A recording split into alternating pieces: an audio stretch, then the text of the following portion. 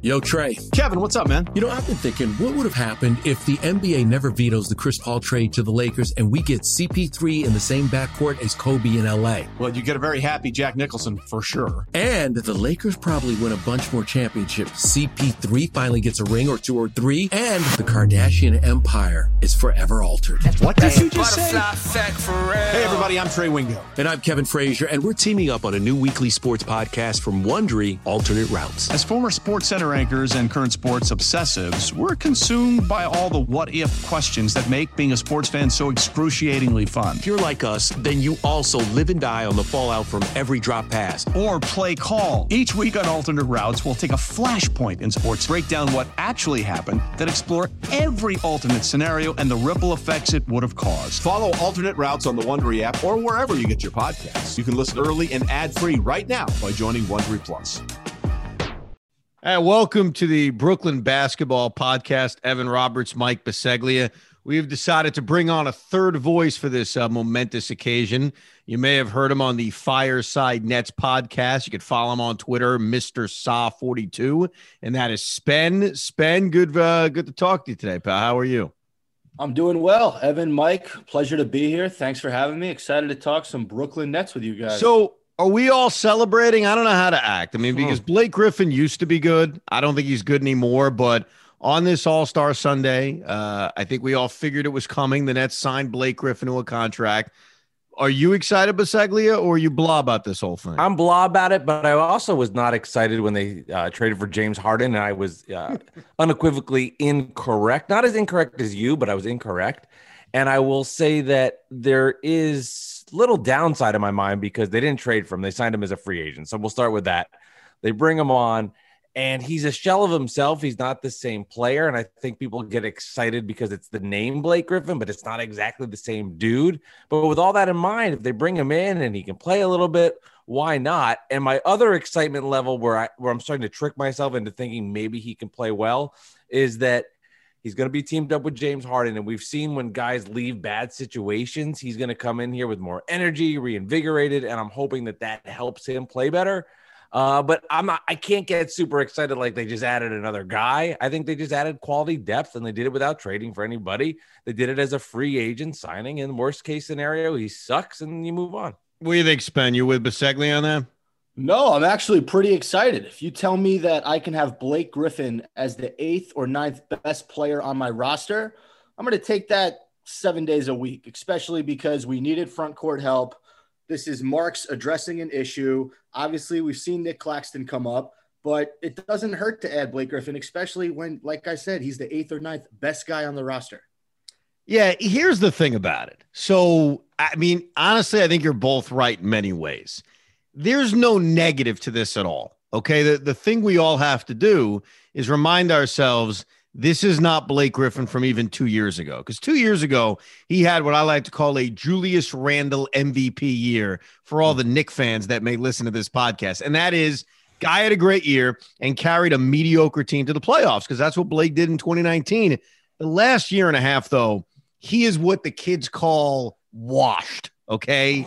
His knee sucks. He's never healthy, but they didn't sign him to be Blake Griffin. So, yeah, like as you said, Spen, as the 8th or 9th guy on this roster, to give them depth, to give them size, to give them another weapon, more so offensively than defensively, there's no negative to it. Just keep this in mind, though, Biseglia.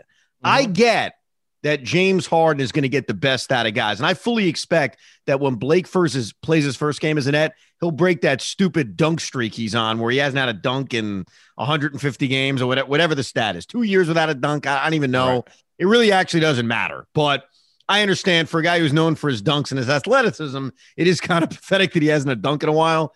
He will get a lob from James Harden. He will rattle it home, and everyone will be all excited. That will absolutely happen. But you can't rejuvenate bad knees. You know, James Harden clearly dogged it in Houston. He didn't want to be there. We all knew, even guys like me who were against the trade, knew, hey, James Harden's going to come here. He's going to play well. That's the thing about, health. I don't think that being excited to be a Brooklyn Net is necessarily going to fix the fact that the guy's been running on bad knees for the last couple of years, Oh, see, I think James Harden has power. He's gonna walk onto the court. He's gonna be in those retro net baby blue jerseys, and all of a sudden they're gonna wheel out a Kia onto the court, and you're like, "What happened? Blake Griffin can dunk again." Now I hear what you're saying. I understand that. That's a valid point. But I do think there's something to being just re-energized to be on a team where you know you can win a championship, and I do think that goes a long way. And maybe it's not with his dunks or anything like that, but it's his defense steps up a little bit. Maybe he plays some better D. Maybe he's able to knock down some more outside shots and he's focused on this team. So I agree with you in the sense of he's not going to be out there flying around dunking, but I do think it'll make a difference in just the effort that he gives. And hopefully he's part of that pick and roll prowess that we've seen with Bruce Brown and Harden. Spen, answer me this. Is 2021 Blake Griffin better than 2021 Jeff Green? He is not. Oh, he is absolutely not. I would take Jeff Green in a heartbeat over Blake Griffin. I mean, Mike, you brought it up for a second, but can Blake Griffin hit that outside shot?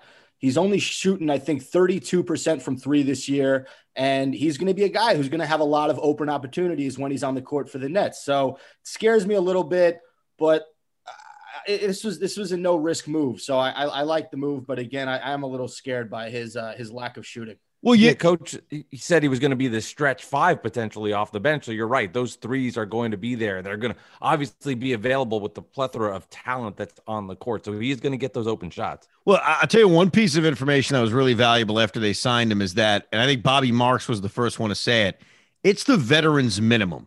And that's huge because if they use their mid-level on Blake Griffin or they use their disabled players exemption on Blake Griffin, I think there would be a lot of people, myself included, to say, well, wait a second.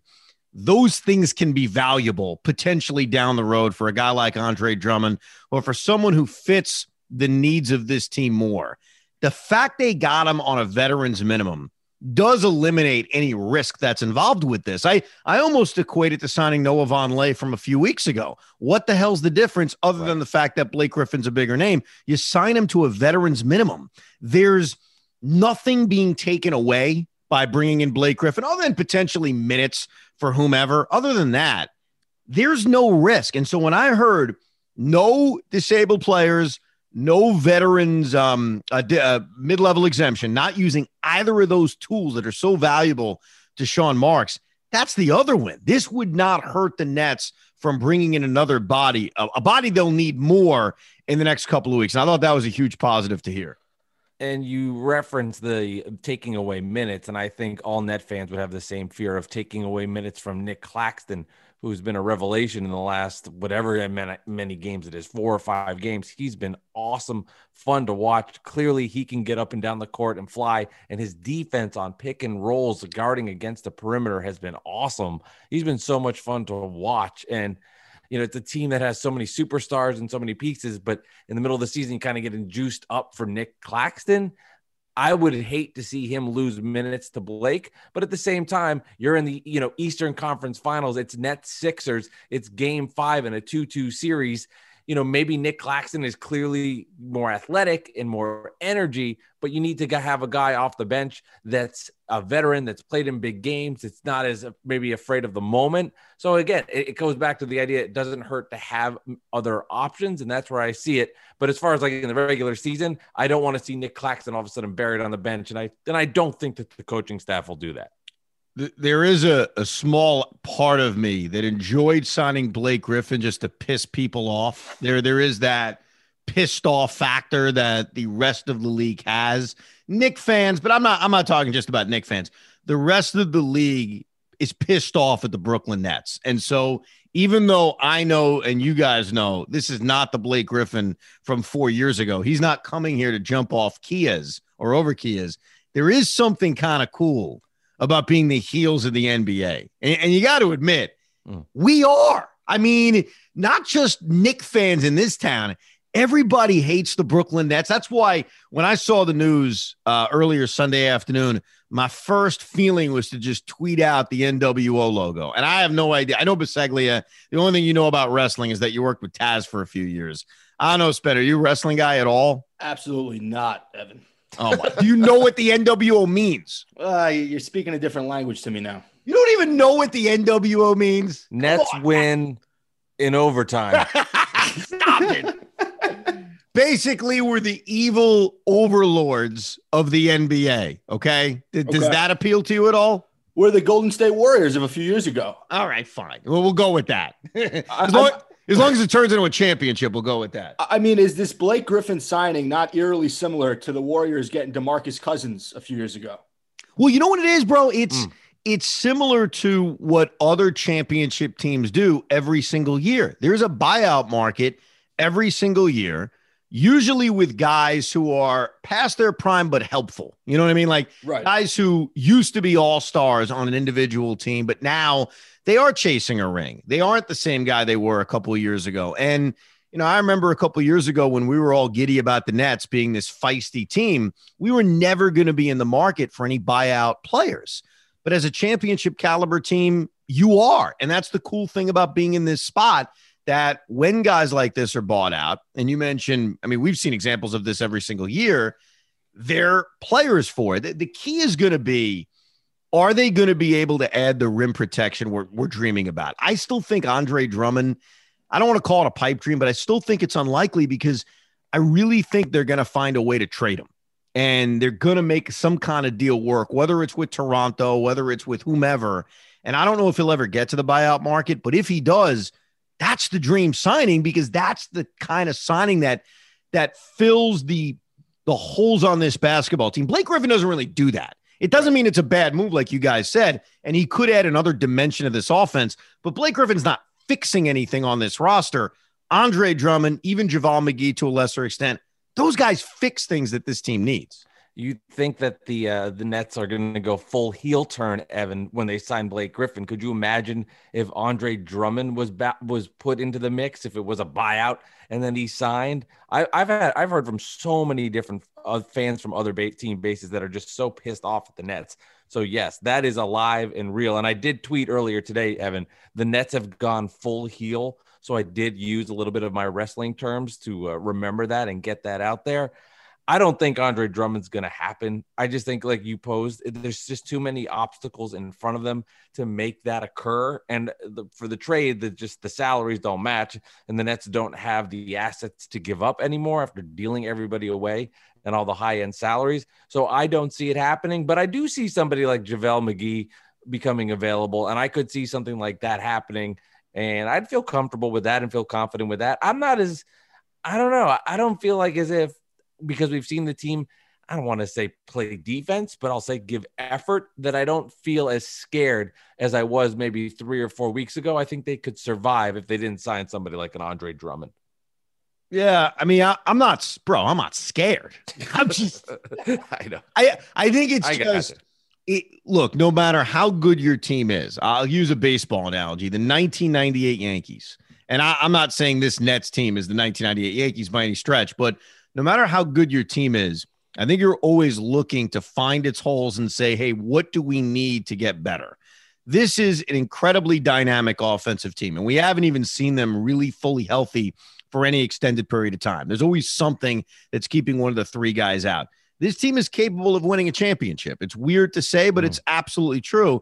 But that doesn't mean there aren't things that would take this team to the next level, or at least make us feel more comfortable going into the postseason. And rim protection is still a problem. This is still not a great defensive team. You're right. We've seen spurts of defensive intensity when DeAndre Jordan gives a damn. There's no doubt about it. But there's nothing wrong with still saying, hey, they could use this, they could use that. I mean, that's what being a sports fan is. I'm sure 98 Yankee fans were thinking the same thing as they were about to win 114 games. No, that is true. I mean, there's always the need for more. And like we saw with Jeff Green going out a couple of weeks ago, and we thought maybe that was going to be a scary injury. Luckily, it wasn't, but now he's missed a game or two here or there.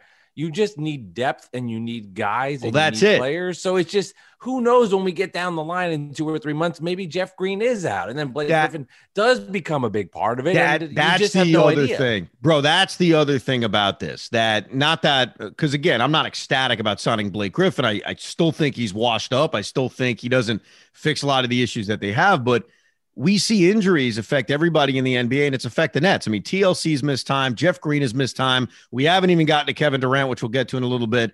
So this is just another insurance policy too. I mean, ideally he's not playing 25 minutes a night, but they are protecting themselves in case there are injuries, and I think that's another perk of bringing this guy in, especially on a veteran's minimum, because I was getting crap. One of my good friends is a Piston fan, legitimate diehard Piston fan, and he was texting me, oh my God, Blake Griffin sucks, this and that.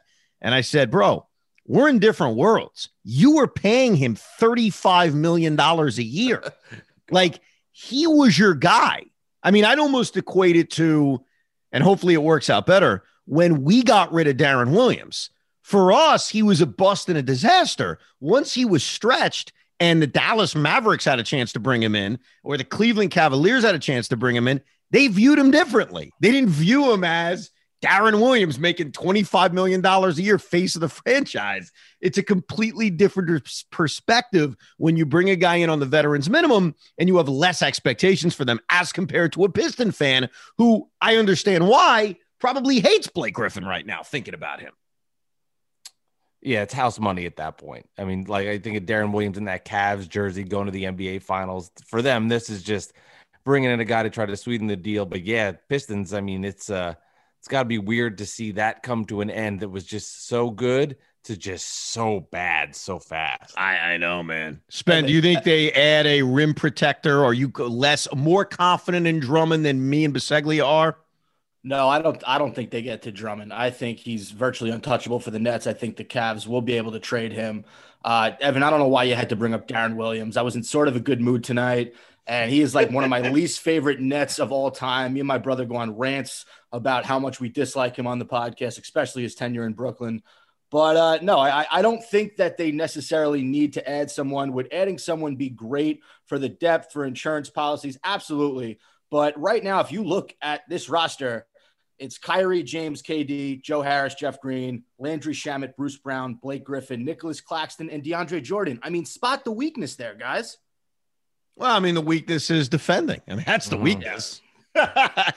Now, can they overcome it? Yeah. I mean, I think what's encouraging is, and I'm not going to use examples of beating the crappy teams we've beaten recently, like beating the Rockets or beating the Spurs, but we've seen when they've played elite level teams like the Clippers in LA or the Lakers. I know they were without AD, but still they are the Lakers, or the Suns game.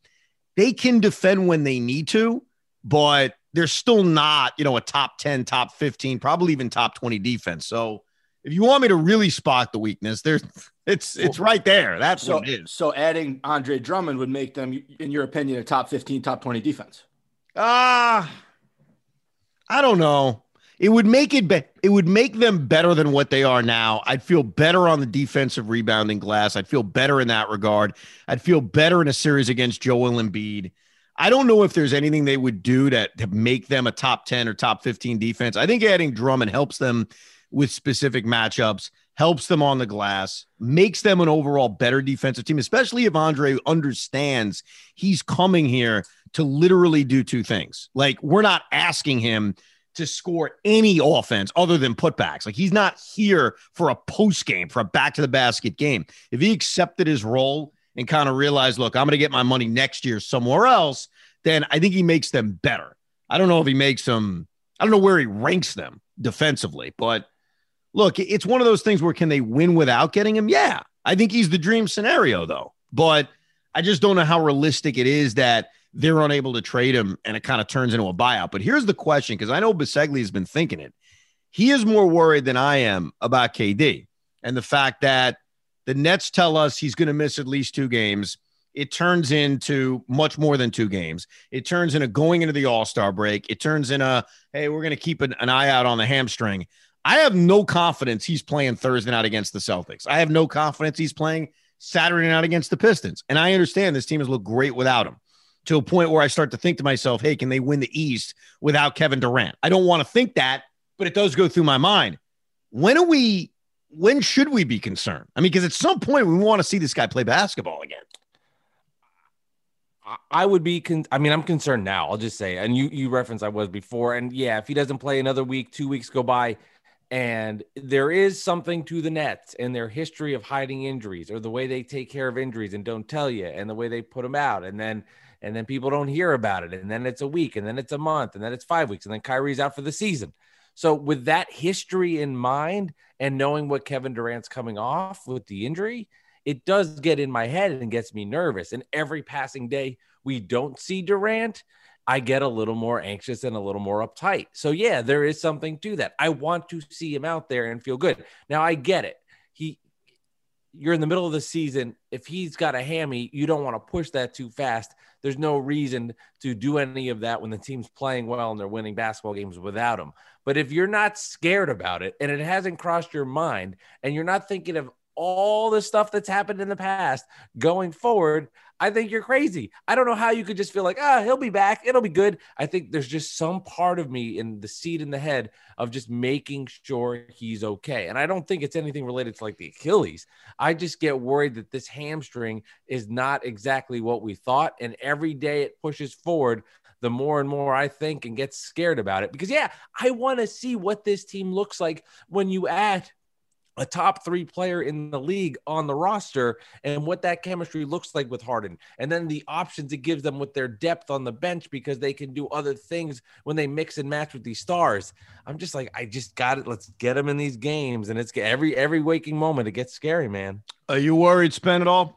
So going back on the Durant timeline a little bit, he had that crazy COVID situation where he sat out due to contact tracing. He played against the Warriors on February 13th. He actually had 20 points in 33 minutes. And then after that, that's when the hamstring news came out and he did not play again. Am I correct there? That sounds right. So we're at a month, basically. We're at a month. Look, I have a lot of faith in the Nets medical staff. From what I've been told, from what I've heard from players, it's one of the best in the league. That's why KD came here. So I would like to think that they're going to make the right decision on him. But yeah, I am worried. Evan, I've heard you talk before about, and Mike, you brought it up, the Nets are a little bit sneaky when it comes to divulging information about their players' injuries. They've played this Durant. It's kind of been like a slow burn for Nets fans. He's going to be in 2 days. Now it's a week. Now it's 2 weeks. So I would like to see him in the next 2 weeks. Hopefully, if we don't see him for another 2 weeks, that's when I would really start to worry. Yeah. I mean, it's one of those things where it's not that I think they should rush him back at all. It's not that, oh my God, what are we doing here? They should play it safe. Absolutely. I mean, the playoffs don't start for another, let's see, April, May 14th. Yeah, it's basically 2+ months, 2.5 months, because May 14th is, I think, when the regular season ends, and then they've got the play-in tournament, which we're not going to be involved in. So the Nets don't play a postseason game for almost 2.5 months. I totally get that, and they should be conservative with it. There's no doubt about it. I think it's more the worry that even when he comes back, and I kind of have this with Kyrie, I don't have this with James Harden. It's a part of why I now love this trade. I have gone completely 180 from dribble, fat. I can't believe they gave up all these draft picks again to thank God they traded for James Harden because, and I'll knock on wood when I say this, James Harden's reliable. Mm-hmm. James Harden's out there. I mean, James Harden's played 23 games this year, okay? Kyrie Irving's played 26. He's going to pass Kyrie Irving at some point in the second half of the year. Like, James Harden will play more regular season games this year than Kyrie Irving or Kevin Durant. That's going to happen. He's already passed KD. He's going to pass Kyrie. Harden plays, and he's done that his entire career. Kyrie, I don't even want to get into that today, but he scares me for many reasons. I think there's this worry of, at least I have it, that KD will come back. Okay, they'll clear him. And then they'll re-aggravate the hamstring and he'll be out again. And it's nothing against the medical staff. I don't think they aren't great at what they do. It's just a worry now I have in the back of my mind because we haven't seen these 3 guys play together on any kind of consistent basis. And our experience now with Kevin Durant, because look, as fans, we certainly know his career, but it's what have you done for us? What are you doing for us? It's a part of why James Harden is so lovable now. Why do we care what he did in Houston? It means absolutely nothing to any of us right now. And with KD, this entire year has been start and stop, whether it's COVID protocols and now it's a hamstring issue. It's start and stop consistently. And I mean, we all want to see these 3 guys play together, not just because it'll be fun as hell and it's scary hours, but because you want them to have that experience of playing together.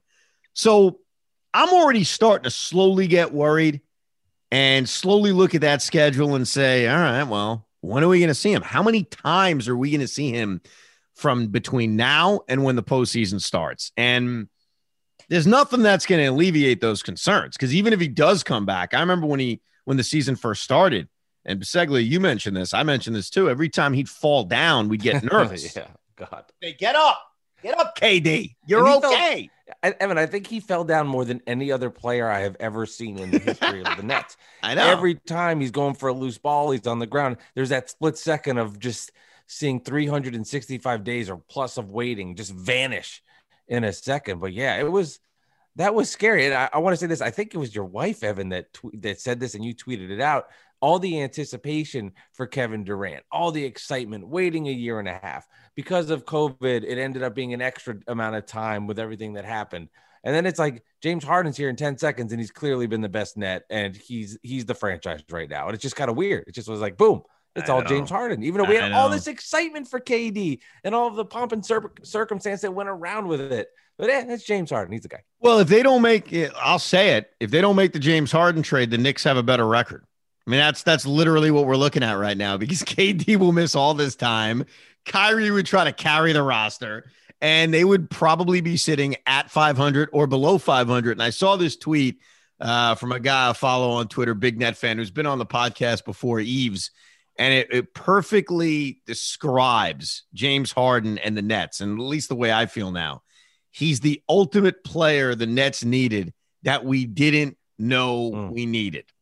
And that certainly describes how I feel. Like, they needed him so badly. And yet at the time, even those who were for the trade, and I don't know, Spen, you may have been for the trade, and if you were, God bless you. Oh, I was 100% for the trade. My brother was against it, and I came out victorious in that. No, absolutely. You are the winner. But even you would have to admit, you didn't think we needed James Harden. You probably figured it's a great luxury. Let's get a third star. That's how we win. He's turned out to be a necessity. Yeah. I mean, nobody saw KD missing this much time.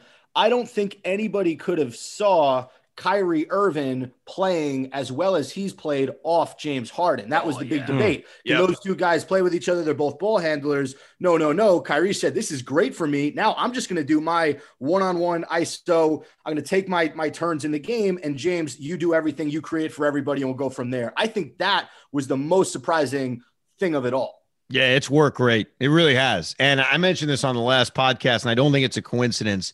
In every game they've played together, with the exception of one, Kyrie Irving's taken more field goal attempts than James Harden. So I think James has done a great job of just keeping him happy. And I think that's the key. But hopefully we had a nice, relaxing All-Star break. We got a few more days to kind of chill a little bit.